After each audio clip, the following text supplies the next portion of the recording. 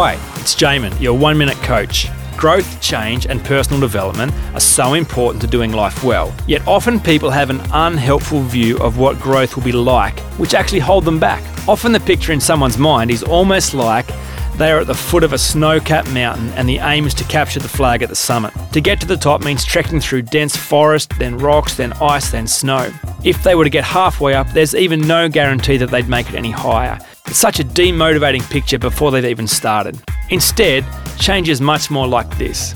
You are actually sitting on top of a hill in a parked car with the handbrake on, and the flag or goal is at the bottom of the hill. All that is between you and the goal is that handbrake.